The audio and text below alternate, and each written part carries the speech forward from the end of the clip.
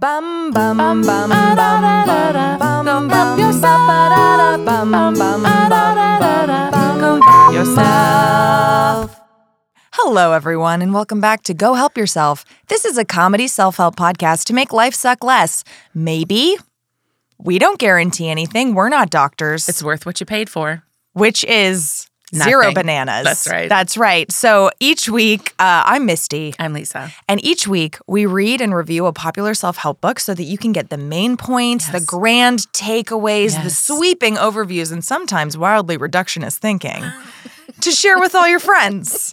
The point is we're reading the book so that you don't have to, and you can go about your busy day and your busy life while still getting that perspective-altering self-help book advice that you've been craving, that you've been wanting, that you've been thirsting for. If you're like me, haven't been craving at all. Don't want. And it keeps seeping and don't into the need zeitgeist. because I'm fine.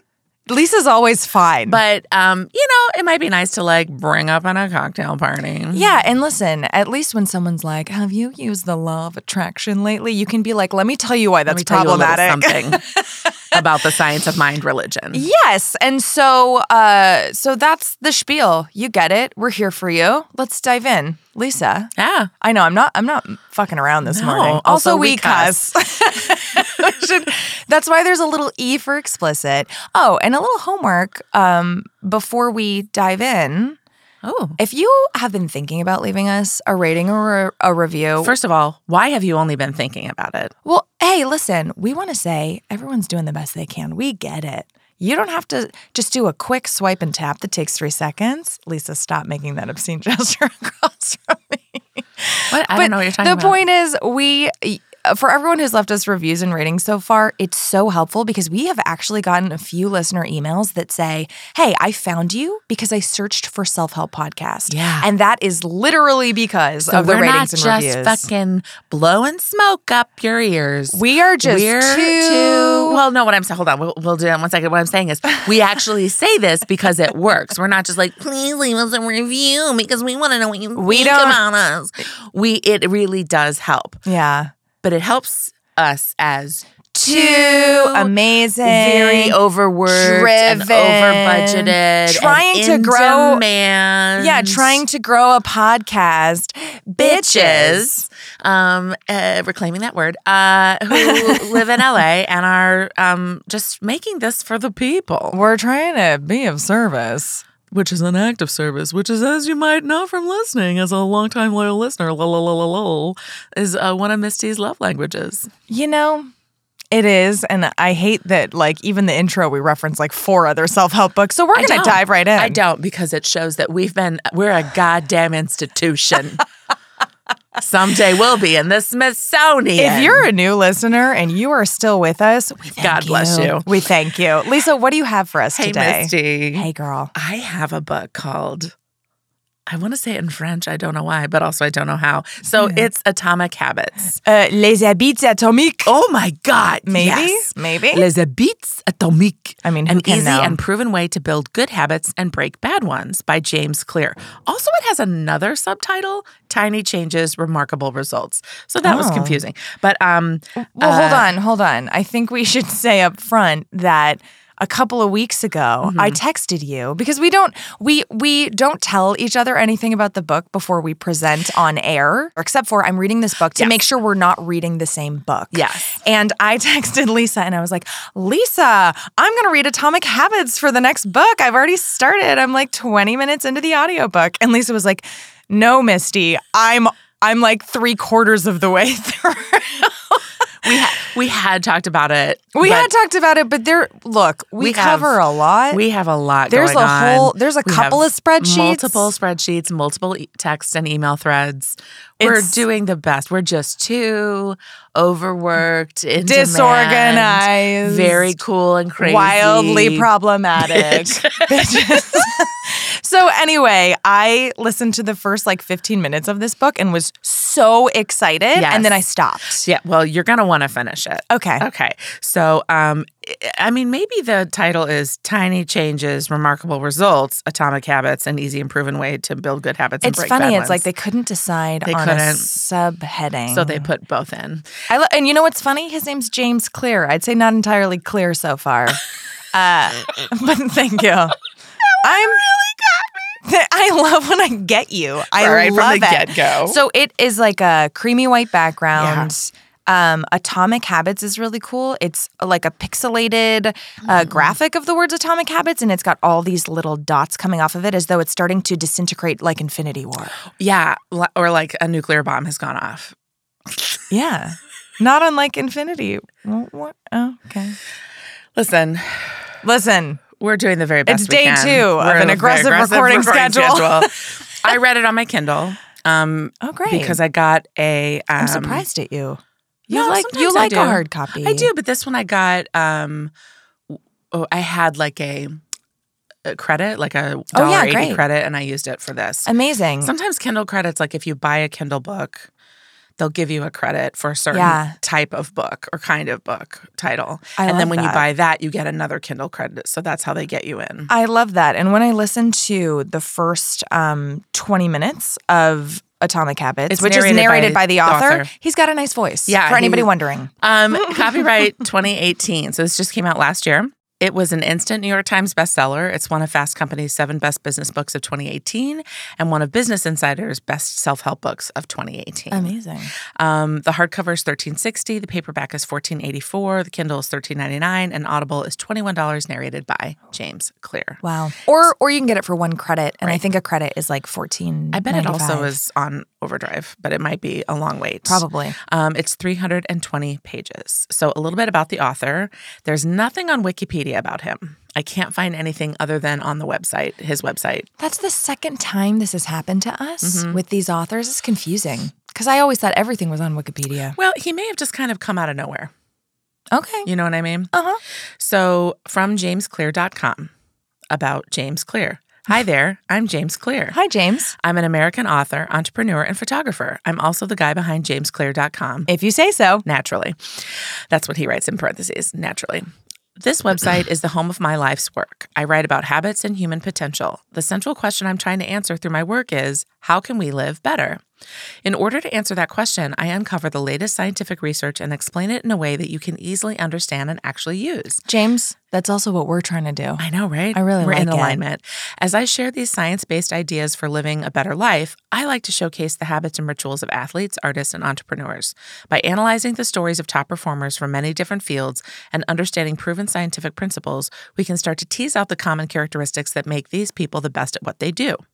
My specific focus is on self-improvement tips based on proven scientific research.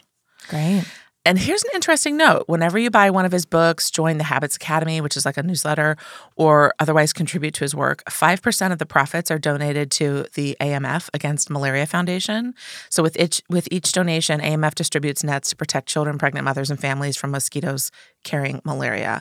And it's one of the most cost-effective ways to extend life and fulfills his bigger mission to spread healthy habits and help others realize their full potential. Okay, so we love him already. Yeah, I have a feeling he might be like real intense. Oh, I'm here for that.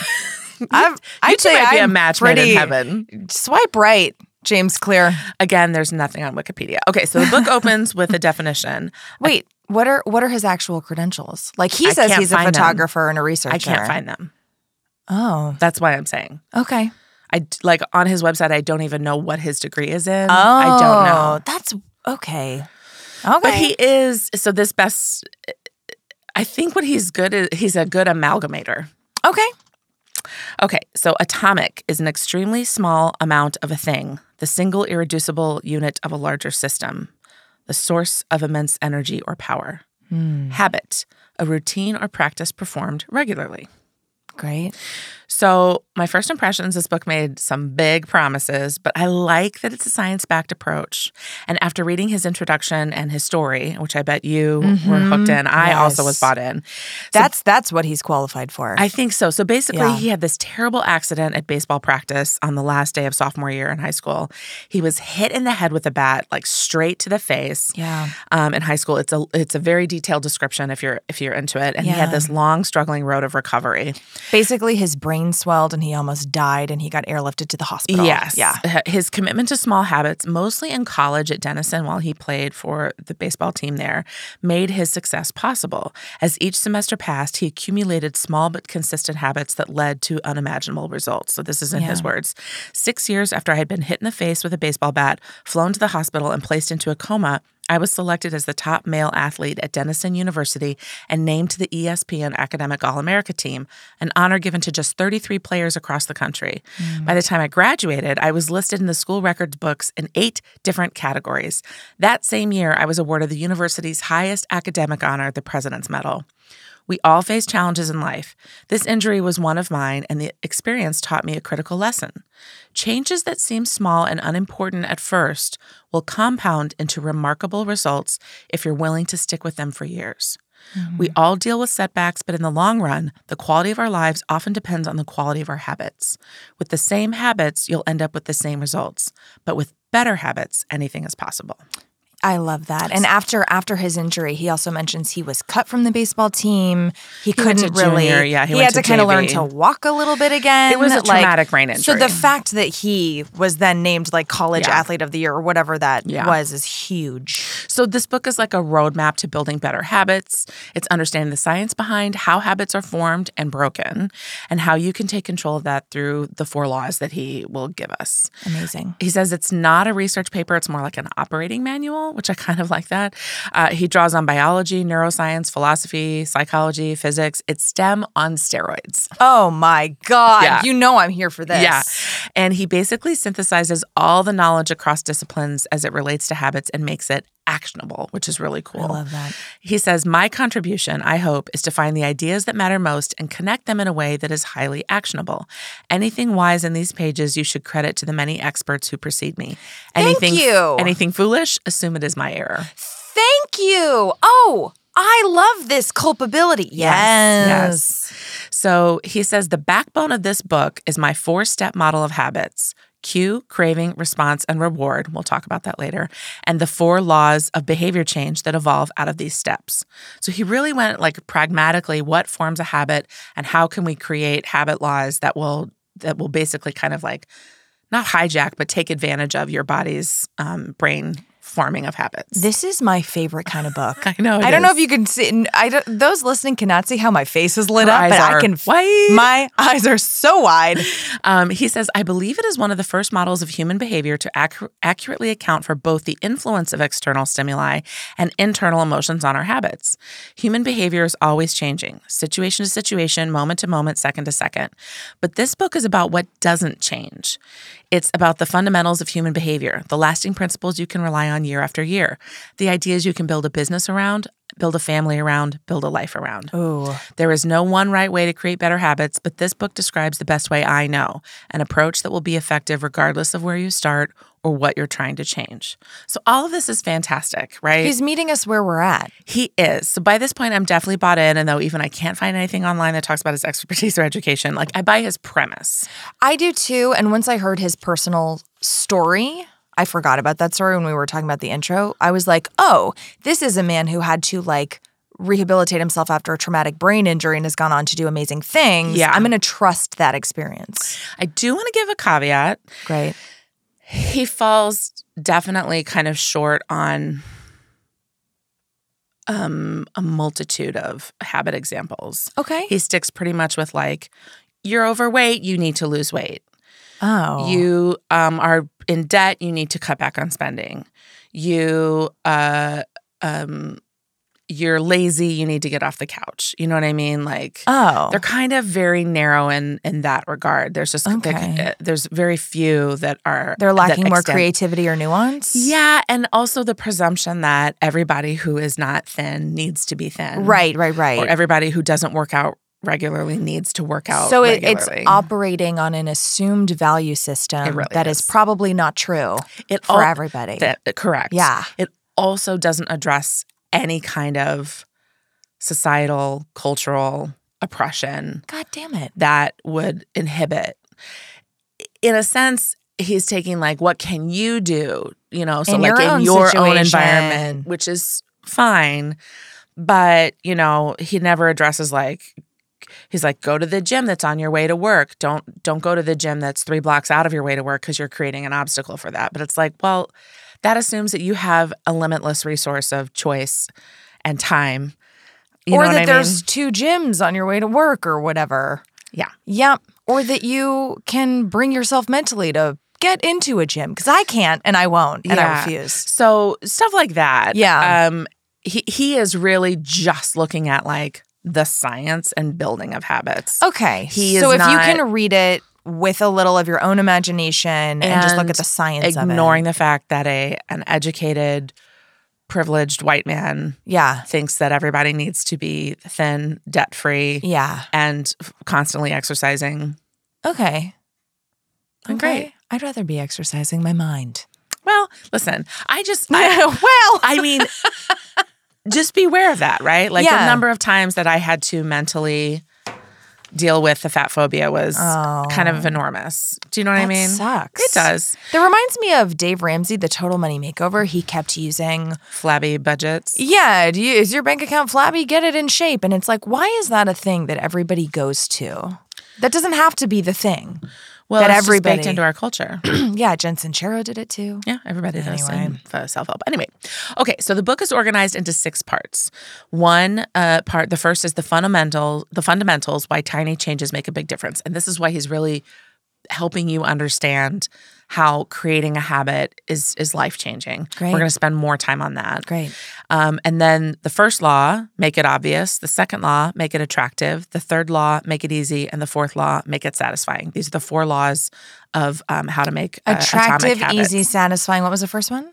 Obvious. Obvious, so attractive, easy, satisfying. We'll talk about those in less detail. This book is so full of anecdotes and research and examples that I cannot do it an ounce of justice. So I'm going to just skim some basic principles. And just know that it goes way deeper than that. But if you're interested at this point, you need to buy the book. Yeah. Because, it goes so deep. Even though I was like, okay, I'm stopping reading this book. You can't wait. I cannot wait to read this book.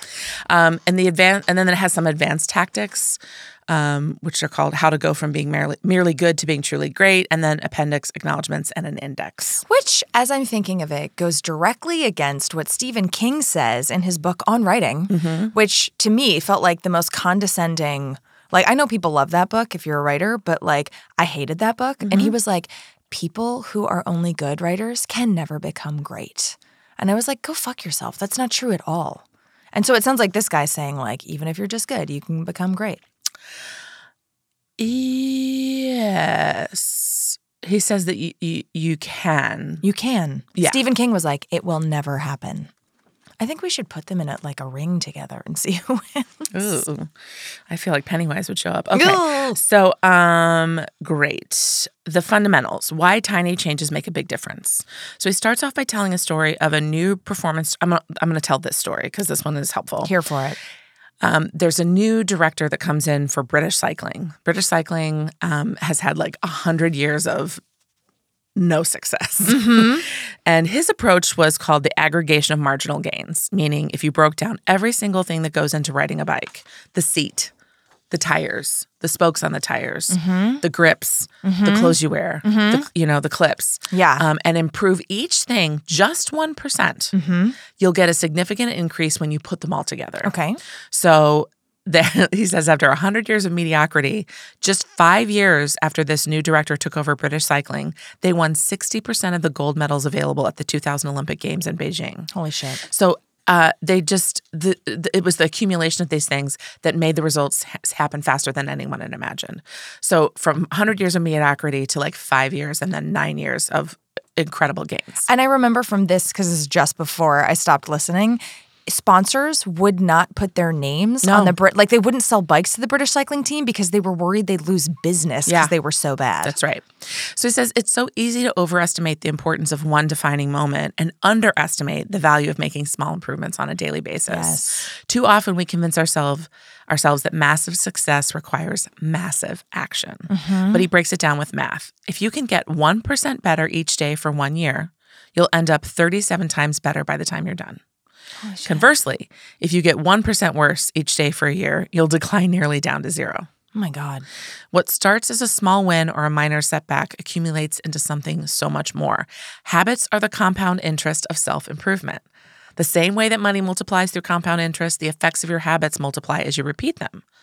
Unfortunately, her face is blown. She's blown away. So excited. Unfortunately, the slow pace of transformation also makes it easy to let a bad habit slide. But when we repeat 1% errors day after day by replicating poor decisions, duplicating tiny mistakes, and rationalizing little excuses, our small choices compound into toxic results. It's the accumulation of many missteps, a 1% decline here and there that eventually leads to a problem. And here's another example of a story. He says a plane taking off from LA to New York, if the pilot just does a 3.5 degree difference at the start, will end up in DC. Oh my God. It's a tiny start, a tiny, mistake at the beginning. Right. Here's the thing. He makes it sound like, oh my God, you're going to end up destitute in a flop house in Duluth, right? Right. If you have bad habits. Dan Harris. Right. Thank you. Right? But, that is not necessarily true. Yeah. But also, he's highlighting like the power of habits, good and bad, right? Yeah. And it sounds really powerful.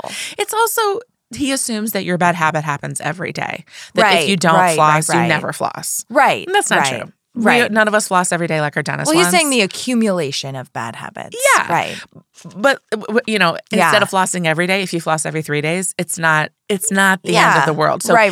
He's kind of painting this doomsday, which is the other thing. It's like, as a person who's looked at a lot of these self-help books, I was like, buddy, choose one. Like, choose people to focus on one, and then your second book can be about bad habits. Right. Because right now, the anxiety that you can create in people kind of can make them feel paralyzed.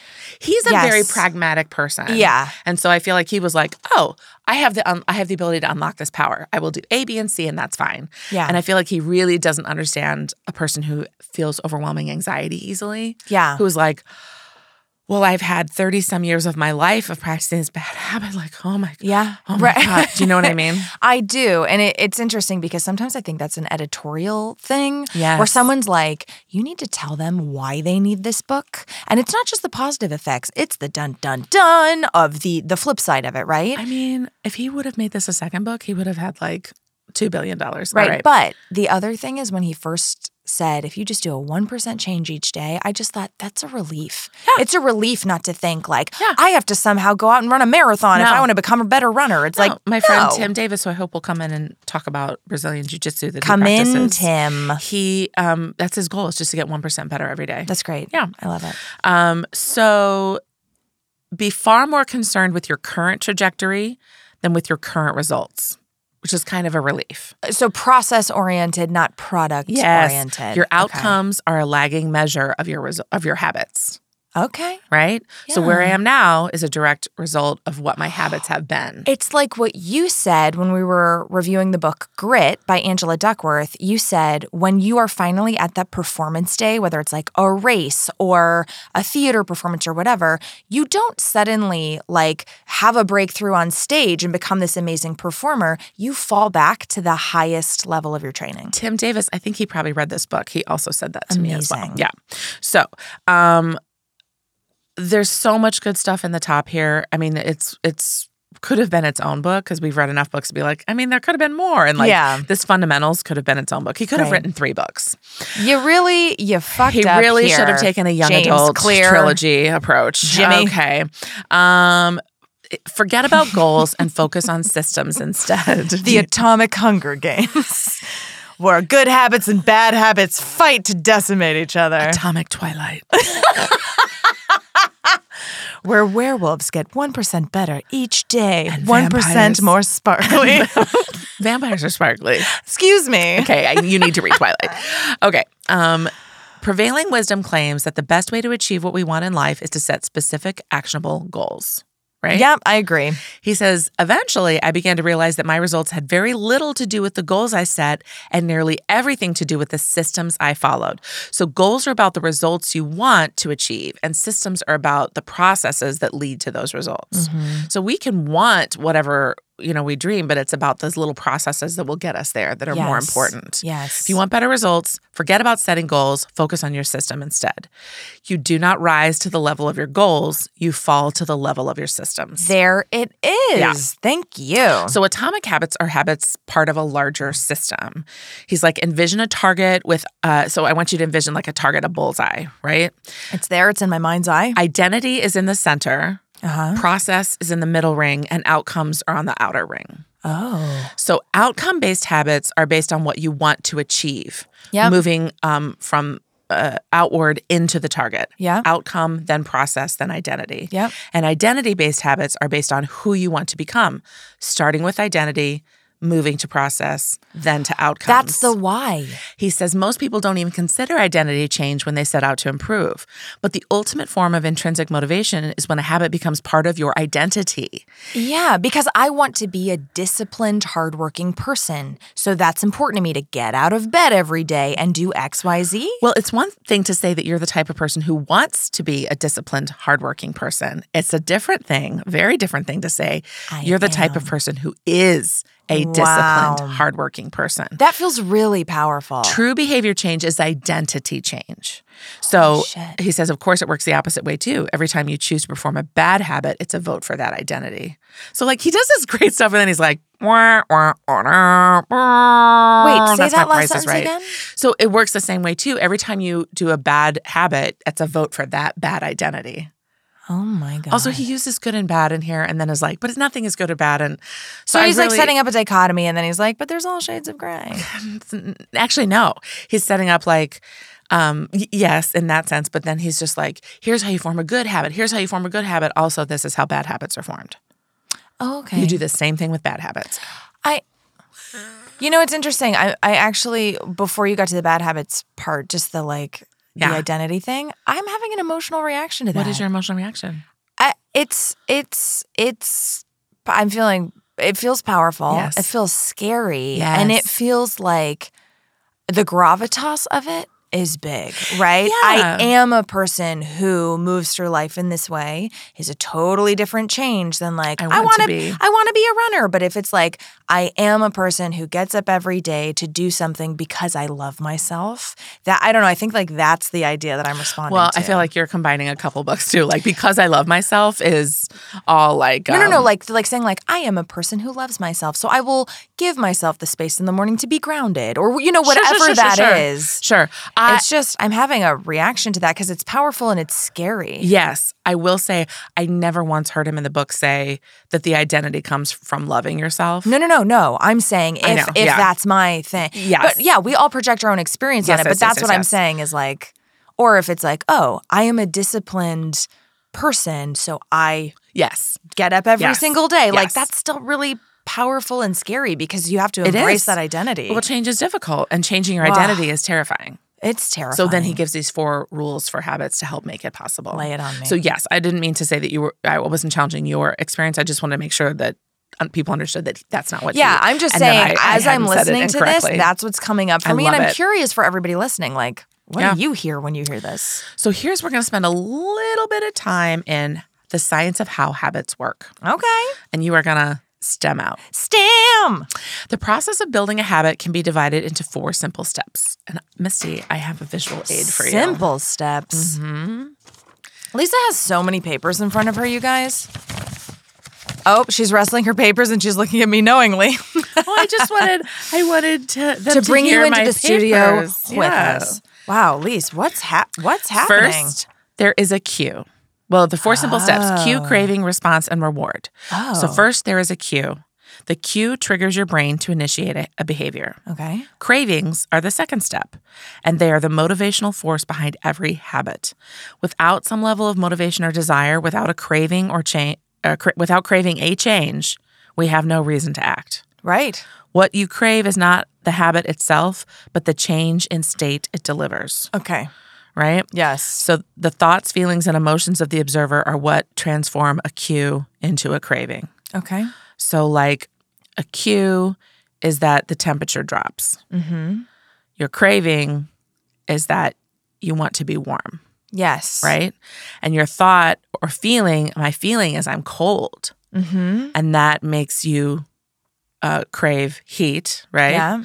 And so that drives you to take action. So then that's my response. Is the third action. step is the response. Whether a response occurs depends on how motivated you are and how much friction is associated with the behavior. Okay. So if a particular action requires more physical or mental effort than you're willing to expand, then you won't do it. So if you're on the couch and the temperature drops and a blanket is right there. Grab that blanket. Yeah. If you're on the couch and it's late at night and you're sleepy, you might just like pull your arms in really close and snuggle in. Does that make sense? Oh, yeah. Especially if you got that perfect position. Yes. I'm not moving. Where like you kind of you can pry this couch out of my cold, dead hands. That's right. Finally, the response delivers a reward. Rewards are the end goal of every habit. We chase rewards because they serve two purposes. They satisfy us and they teach us. Rewards close the feedback loop and complete the habit cycle. So cue, craving, response, reward. And it's this loop.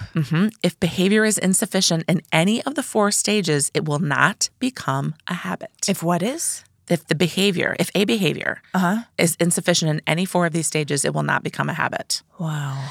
So this 4-step process is not something that happens occasionally, but rather it is an endless feedback loop that is running anxiety-inducing during every moment you are alive, even now. The brain is continually scanning the environment, predicting what will happen. Her face is hilarious. Predicting what will happen next, trying out different responses, and learning from our results. So this is horrifying. This is like when you realize that laundry always needs to be done because you're wearing clothes every day. It's not horrifying because this is how we make sense of the world and how we move through the world without being in a constant but state it's of panic. like, oh, cool. My heart rate has risen. Great. So you're having a cue. And my craving is to never need to do anything. Great. And so my response is going to be to sit here quietly and try to calm down. And the reward will be that I will wither away and die in this chair. Yeah, I don't think that's a habit that you're going to repeat. Oh, that's not how it works? No. Well, you're not, no. Felt like I nailed it. Yeah, well, no. Okay, so we split the 4 steps into two phases, the problem phase and the solution phase. So the problem is the cue and the craving. Okay. And the solution is the response and the reward. Does that make sense? So all behavior is driven by the desire to solve a problem. Okay. So here we go. I'm going to walk you through a habit loop that you've done so many times in your life. Put me on that leash. Walk me. Imagine walking into a dark room and flipping on a light switch. Yes, I'm there. You've already performed the 4 stages. What? Hold on. You've done this habit so many times it occurs without thinking. You proceeded through all 4 stages in the fraction of a second. The urge to act strikes you without thinking. Example, problem phase. 1, cue. You hit 1, cue. You walk into a dark room. It's dark. I want to see. 2, craving. You want to see. 3, response. You turn on the light. 4, reward. The light is on. You can see. Oh. My God. Here's an example. At work, problem phase. 1, cue. You hit a stumbling block on a project at work. 2, craving. You feel stuck and want to relieve your frustration. Yep. Moving into the solution phase. You 3, go outside. Response. You pull out your phone and check social media. Oh. 4, reward. You satisfy your craving to feel relieved. Checking social media becomes associated with feeling stalled at work. Oh. See that little loop? And then you spend more, and then you get your screen report for the week, and it's like, you spent 16 hours online today. And you're like, that's a different set. Oh. But that loop, am I not getting it? That loop happens. Do you know what I mean? Yeah, I do. Yeah. So these habit loops happen all the time because our brain, the human brain, is constantly trying to make patterns and figure out and just associate. And get rewards and seek comfort. Well, I mean, we're all behavior change is driven by reward, but it isn't like reward me, cha-ching, I want money, but reward me in that I'm trying to make sense of my world. Yeah. And I have a cue and a trigger. I solved a problem somehow. Yeah. Okay. And can I do it again? Yeah. Can I make sense out of my world by doing it again? Does that make sense? Yes. Okay, great. So here are the 4 laws of behavior change. When the levers are in the right positions, creating good habits is effortless, he says. Okay. When they are in the wrong positions, it's nearly impossible. What are the levers? How to create a good habit. First law is the cue. Make it obvious. Okay. Second law is the craving. make it attractive. Okay. Third law, response, make it easy. Okay. Fourth law, reward, make it satisfying. Okay. Now, obvious, easy, attractive, satisfying. we can invert these laws to learn how to break a bad habit. Okay. This is kind of where the book is actually really powerful. Oh, great. How to break a bad habit. Inversion of the first law, the cue, make it invisible. Okay. Inversion of the second law, craving, make it unattractive. Yeah. Inversion of the third law, response, make it difficult. And inversion of the fourth law, reward, make it unsatisfying. Misty's face is, I wish you guys My could see brain is, please keep going. Yeah. I have to know. I'm having a craving for information. to know, for information. Right. Reward me, Lise. So I cued you. Yeah, you did. And you had a craving. Oh, I'm queued up, baby. I'm going to respond and give you a reward. That sweet, sweet reward. That's why you love self-help. Okay. The first law, make it obvious. Mm-hmm. So the human brain is a prediction machine. It's constantly and continuously taking in surroundings and analyzing the information it comes across. Yes. And you don't need to be aware of the cue for a habit to begin. This is what makes habits useful. It's also what makes them dangerous. Okay. One of our greatest challenges in changing habits is maintaining awareness of what we're actually doing. Yeah. Yeah. So that's the origin of the habit scorecard, which is a simple exercise you can use to become more aware of your behavior, to create your own, make your list of daily habits. This is your homework. This dude, he loves homework. Okay. Oh, Lisa's handed me like a packet. You guys, Lisa, it's a packet. It's 2 pages, Misty. What happened to my friend who fucking loves homework? Please hand it to me. Mm-hmm. I'm handing you the habit scorecard. It's a simple method you can use to become more self-aware and notice habits and behaviors that you can overlook. All right. So you start by making a list of your daily habits. You start at the beginning of your day and write down each habit you do. Wake up, turn off your alarm, make your bed, brush your teeth, etc., whatever those are. Okay. You make them. You can make this as long as short as you would like, but he finds that longer and more comprehensive lists are more effective. Once you have a full list for your whole day, you look at each behavior and ask yourself, is this a good habit, bad habit, or neutral habit? Oh. I don't like this language, but okay. If it's a good habit, you write a plus sign next to it. If it's a bad habit, you write a minus next to it. And if it's a neutral habit, you write an equals next to it. Okay. And he says, if you're having trouble determining how to rate a particular habit, here's a question he likes to use. Does this behavior help me become the type of person I wish to be? Does this habit cast a vote for or against my desired identity? Habits that reinforce your desired identity are generally good, and habits that conflict with your desired identity are generally bad. When creating your habit scorecard, there's no need to change anything at first. The goal of this exercise is not to change your behavior, even for the bad habits. It's just to simply notice what's actually going on. And then the next is a list with your daily habits, and then the scorecard. So that sounds like a really good self-awareness exercise. Here's my question. Yeah. In the book, because it sounds like you have to know the kind of identity that you want, like your ideal person that you want to be. Just the habit. You're right, but does it play into the identity that you want is what he's saying. So does he walk you through how to... So you're starting with a huge list of habits. No, in the book. I know. Okay. So I'm answering your question. So you start with just a huge list of habits, right? Okay. And then what he's saying is with that, you would choose whatever habit you want to create or break. Do you want to stop smoking? Do you want to... So your identity will not be one thing, but be a million things based on your habits. So if you want to be a non-smoker, then you'll look at these and say, does this habit match the identity of a non-smoker? If you want to be a runner, does this habit that you have match the identity of a runner? Right, so your identity, right. Well, that's what I'm saying is he says, does this behavior help me become the type of person I wish to be? And that's does this around a habit, does this habit cast a vote for or against my desired identity? So it sounds like you have to know what your desired identity is before you do this. But the identity is around a habit, not a whole person. Right, but my point is you have to know. Yeah, the first thing is you have to habit. know your desired identity in some shape or form before you start this. Let's be clear. The identity he's talking about is around a habit, a particular habit, not a whole identity as a person. Right. So, but the point is, if I haven't sat down and gone, I want to be a person who's disciplined, I cannot then filter these habits through that lens if I don't know that beforehand. So I'm asking, does he help you determine or give prompts about what types of identity? I don't think he would say that that's a specific habit. I don't think he would say that disciplined is a specific habit. Disciplined about what? about doing your laundry, about making your lunch. Do you see what I'm saying? The habits he's talking about are super specific, not just disciplined. Does that make sense? So desired identity means a habit? I'm confused about the terms here. I am a non-smoker. I am a person who runs every morning. That's what I've been saying. Like your identity about one habit. That's helpful. Yes. That's the context I was missing. That's right. So your identity about one habit. Okay. And you would do that multiple times for each habit or to break each bad habit. Okay. That's very helpful. Yeah, so you do have to know that going in. Yeah, but I mean, I think we all at least have some idea of a good habit. I want to be a person who cooks 3 times a week. So does me ordering out 5 nights last week help? No, it does not. That gets a minus sign. Yeah. Okay. Does that make sense? Yes, it does. Great. Yeah. Okay. So that's your homework. Great. And people, if you join his list at jamesclear.com, if you join the Atomic Habits, whatever, you can download this for free.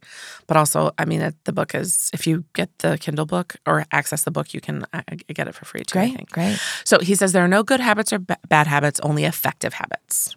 Oh. Which I was like, but you effective just said and good or non-effective? bad. So why didn't you just say effective or non-effective? Why did you make me go through good or bad? Do you see what I'm saying? Yeah. He's kind of pivoting in the middle. Right. Broadly speaking, the format for creating an implementation intention is, I'm kind of skipping a little. So when situation X arises, I will perform response Y. So once you know the habit you'd like to create, now we're getting into the simple way to apply the strategy to your habits is to fill out this sentence. I will insert behavior at blank time in blank location. This is how you get super specific. Okay. So if you want to be a person who cooks 3 nights a week, you would say, I will cook on Monday, Wednesday, Friday in my kitchen. Okay. Right? Okay. At 5 p.m. or 5:30, whenever it is, I will cook dinner at 5:30 p.m. on Monday, Wednesday, Friday in my kitchen. I would kill to be off of work and at home cooking at 5:30. Do you see what I'm saying? Or I will cook dinner for myself for 3 nights this week on Sunday at 6 p.m. Do you see what I'm saying? I do. Mm-hmm. So you're applying the strategy of creating an implementation there. Okay. Then he talks about habit stacking. Oh. Which is interesting. It's a simple plan to overhaul your habits. So you often decide what to do next based on what you've just finished doing. Going to the bathroom leads to washing and drying your hands, which reminds you to need to put dirty towels in the laundry, et cetera, right? So that sounds like the snowball effect of emotional labor. Mental load. It does. Mm-hmm. So no behavior happens in isolation, and each action becomes a cue that triggers the next behavior. Oh, wow. So why is this important? Well, when it comes to building new habits, you can use the connectedness of behavior to your advantage. Because he says that one of the best ways to build a new habit is to identify a current habit you already do each day and stack your new behavior on top. Oh. This is called habit stacking. It's momentum. So rather than pairing your new habit with a particular time, like I want to cook dinner on Sunday night, right? Or whatever. Pair it with a current habit. So the habit stacking formula is after insert current habit, I will new habit. So say that you on Sundays go grocery shopping. Mm-hmm. So after I grocery shop on Sundays, I will prepare 3 meals. Oh, so much. Do you see what I'm saying? I do. And you want to know my favorite habit stacking for anything? Mm-hmm. I will put laundry in, and while the laundry's going, I will XYZ. Yes. Because it's like you were kind of stuck there. Laundry's going, and I'm going to check those emails right there. So here's an example. If you want to start meditating, after I pour my cup of coffee each morning, I will meditate for 1 minute. Because he's like, you're not going to miss your cup of coffee in the morning, and you can stack them together. That's great. So the key is to tie your desired behavior into something addiction. Yes, to something you already do each day. Example, addiction. You're not going to miss that caffeine fix. And then he says, once you've mastered this basic structure, you can begin to create larger stacks by chaining small habits together.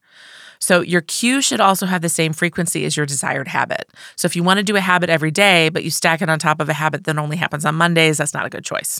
I really like this. Yeah. This feels like a smart tool. So there's a great section on how motivation is overrated and environment matters more. So that changes in your environment are better at stimulating your habits because we're also primed for visual cues. So if you want to remember to take your medication each night, put your pill bottle next to the faucet on the bathroom counter. Yes. Right? If you want to practice guitar more frequently, place your guitar stand in the middle of your living room. Make it easy. Yes, exactly. And obvious. And obvious and easy. Do you know what I did I'm in the process of that I haven't actually done yet? I thought that it would be really nice to have a visual accountability system. So I bought one of those giant desk calendars that I'm planning on like putting on my bedroom wall. So every day I can wake up and see I'll circle the day if I like did my vocal warm up and took a nice long walk and meditated. We talk about that in this. Oh, really? He does. Oh, that's exciting. Tracking habits. Okay. Cues that trigger a habit can start out very specific, but over time your habits become associated with not a single trigger, but the entire context surrounding the behavior. Okay. Yeah. So like that helps. That helps reinforce the habit. Yeah. Right. So here's a cool thing. So in Vietnam, about a third of the vets there, between 20 and 30% were exposed to or did heroin. Oh my God. Because it was so easy, right? Yeah.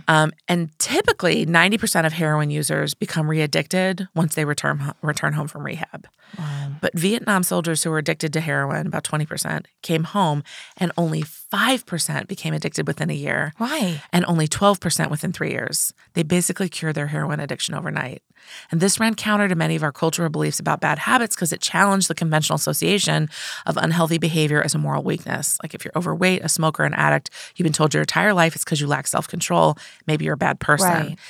And the idea that a little bit of discipline would solve this. But it was the context. It was so accessible when they were over there. Yeah. They did it with their friends. Yeah. And that because of all the stress or They were in the middle of a war. they literally changed their entire environment. And so few of them had all the cues. Wow. Yeah. That's really interesting. Isn't it? And that sounds like a caveat to what you were bumping against in the beginning of the book a little bit. A little bit, but that's the It's not only a full place. mea culpa, It's the right? only place. Yeah. And then he doesn't. It is in that he says like this, but also just the premise that if you don't weigh quote unquote a perfect weight, you should lose weight. Right. Yeah. That doesn't ever go away. Right. So he said, instead, disciplined people are just better at structuring their lives in a way that doesn't require heroic willpower and self-control. Thank you. They spend less time in tempting situations. The people with the best self-control are typically the ones who need to use it the least. It's easier to practice self-restraint when you don't have to use it very often. Here's the punchline. You can break a habit, but you're unlikely to forget it. So if you get back into that context and that cue, like people who haven't smoked for years but get back into the context of where they smoked will pick it up again. This is really exciting. Yeah, and it feels liberating because instead of going like, oh man, I'm just a bad person, I'm bad at this, these other people have figured it out, it's like, no, we all have the same sort of human behavioral instincts. Some people but just have they're the making it easier on and themselves ability to do that. Wow. Some people can move out of the neighborhood. Oh yeah. Depending on the context of the habit. Yes. But it is really nice to go, oh, okay, like it's not that I'm a horrible person because I can't get out of bed in the morning. It's just an inversion of the first law. Right. They've made it invisible. Right. And that's not fair to say too, because there are, addiction is chemical, right? But one of the things that is part of this feedback loop is that the cue comes and we're already in that habit feedback loop. Yeah. So once the cue comes, the craving comes. Yeah.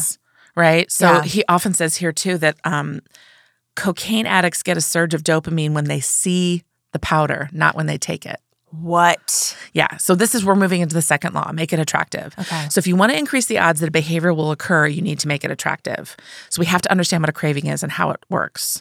So scientists have tracked the precise moment a craving occurs by measuring dopamine, right? Mm-hmm. Habits are a dopamine-driven feedback loop. Mm-hmm. Every behavior that is highly habit-forming, taking drugs, eating junk food, playing video games, browsing social media, it's associated with higher levels of dopamine.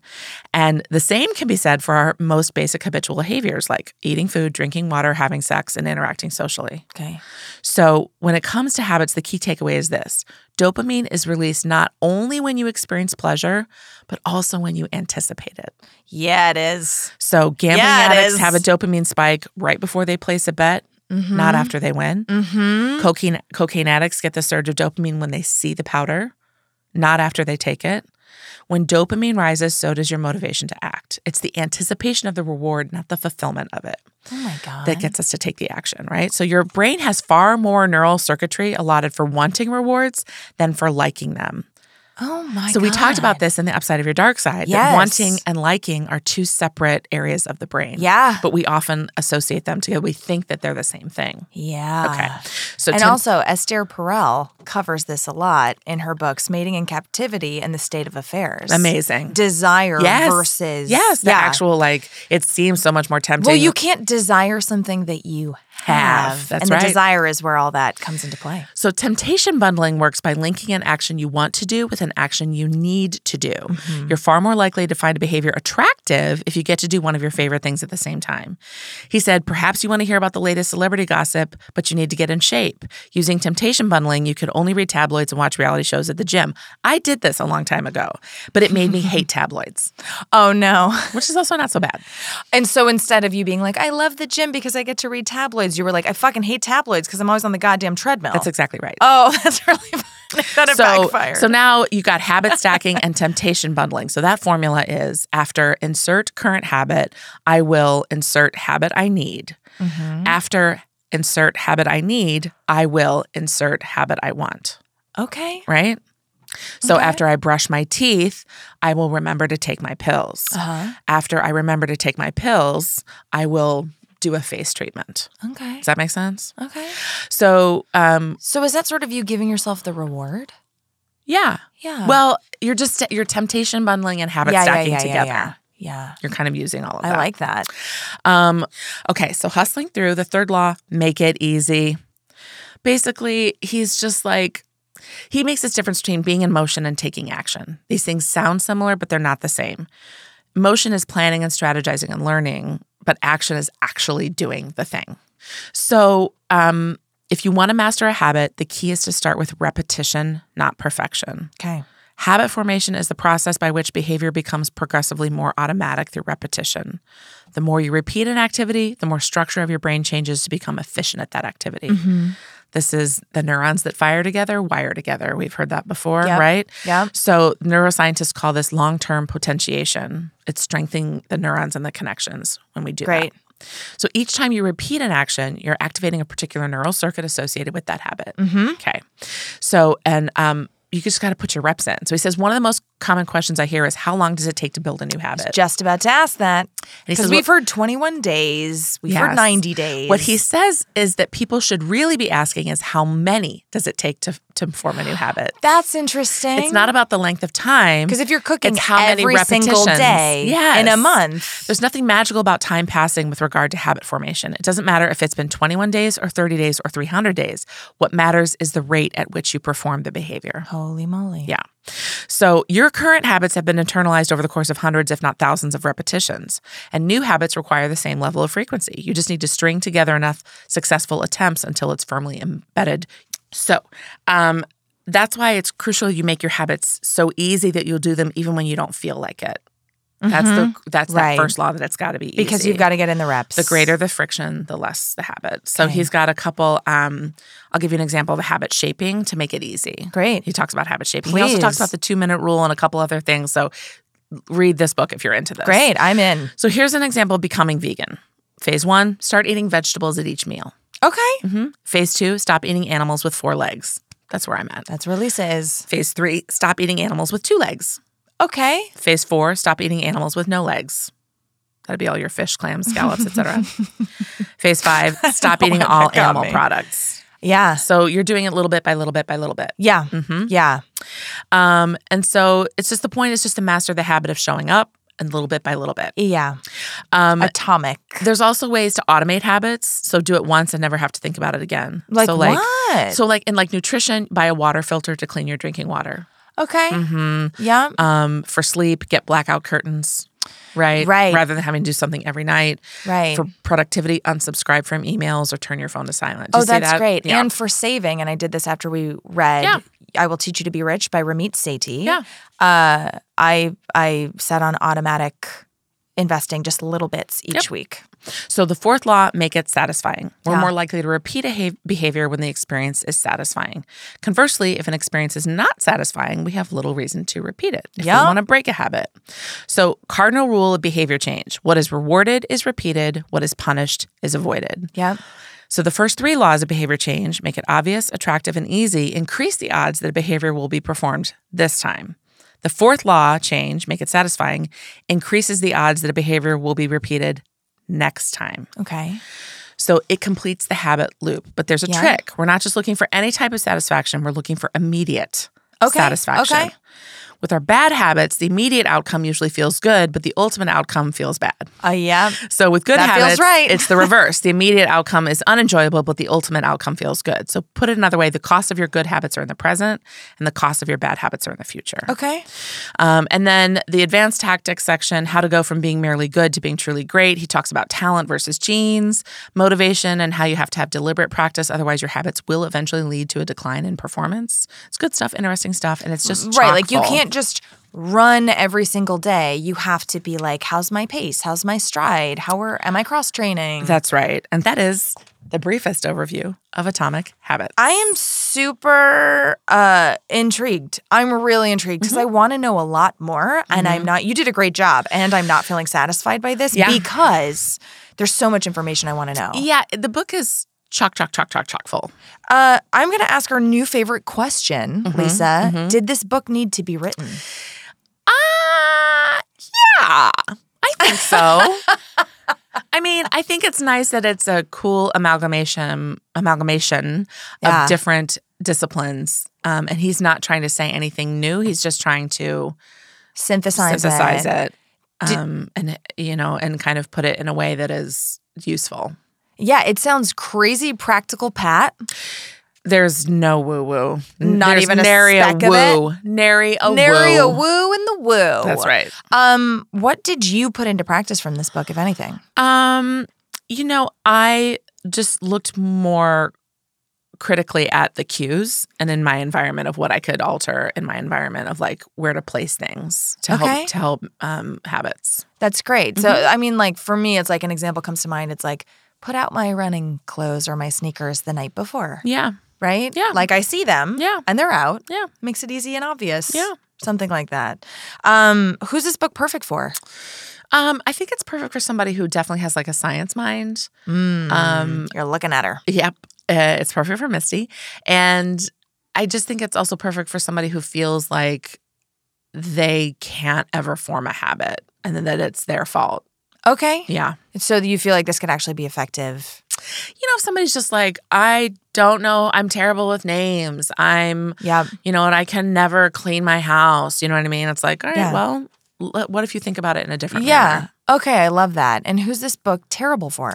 I mean, it would be very triggering for people recovering from an eating disorder because the constant of like reference to weight and losing weight and needing to exercise is incessant. And I wouldn't be surprised if there was a lot of editorial push on that, but that's he's a victim of diet culture just like everybody else.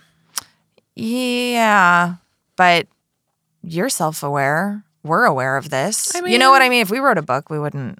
Yeah. So yeah. But also he's a white male who has privilege and he doesn't get a pass in this case. Okay. Not on my watch. All right. So what did this author get right? It sounds like we just covered what he got wrong. Yeah. Right.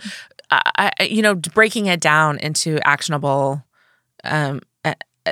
steps. Like that's something that's cool. Giving you an action item is really cool. I really like that. It sounds like and you only mentioned it briefly, but like helps you track habits, helps you become self-aware of habits, the machinations of that. And it's not that he's doing that. He's really just saying, here's a way to do it. Right? Right. And then you have to do it. Like doing it becomes a habit. Right. And here's a way. Here are different ways to maybe work with your own brain. Yeah. I really love this. I'm going to read this book. Yeah. I mean, I think people will truly enjoy it. I love that. And so you've already given me my homework, which is this habit scorecard. Yes. Which I'm nervous and intrigued by. You know what? And you don't have to show it to me. I'm just curious to know what your experience is filling it out. Absolutely. Okay, everybody, let us know what you think. And if you've read this book and it's changed your life, or you've tried everything on it and you're like, still didn't work. Yeah. Let us know. We're gohelpyourselfpodcast@gmail.com. And I specifically really want to hear what your experience is with this because I'm going to try this too. Yeah. Okay, everybody. That's simple, sweet, not super short, but you get it. You know it. You get it. Life is abundant. Go Help Yourself, a comedy self-help podcast to make life suck less, was produced by Misty Stinnett, Lisa Linky, and Matt Sav. Our theme song was also written by Matt Sav. He's amazing. Do you want to get in touch? You do. Email us at gohelpyourselfpodcast@gmail.com. And you can also find us on the social medias, Instagram @GoHelpYourselfPodcast, Twitter @GHYPodcast, or check out our website, gohelpyourselfpodcast.com. And if you liked our podcast, please subscribe, rate, and review us on iTunes to help other people discover our show. It's really the least you can do. And why don't you tell all of your friends? Bye!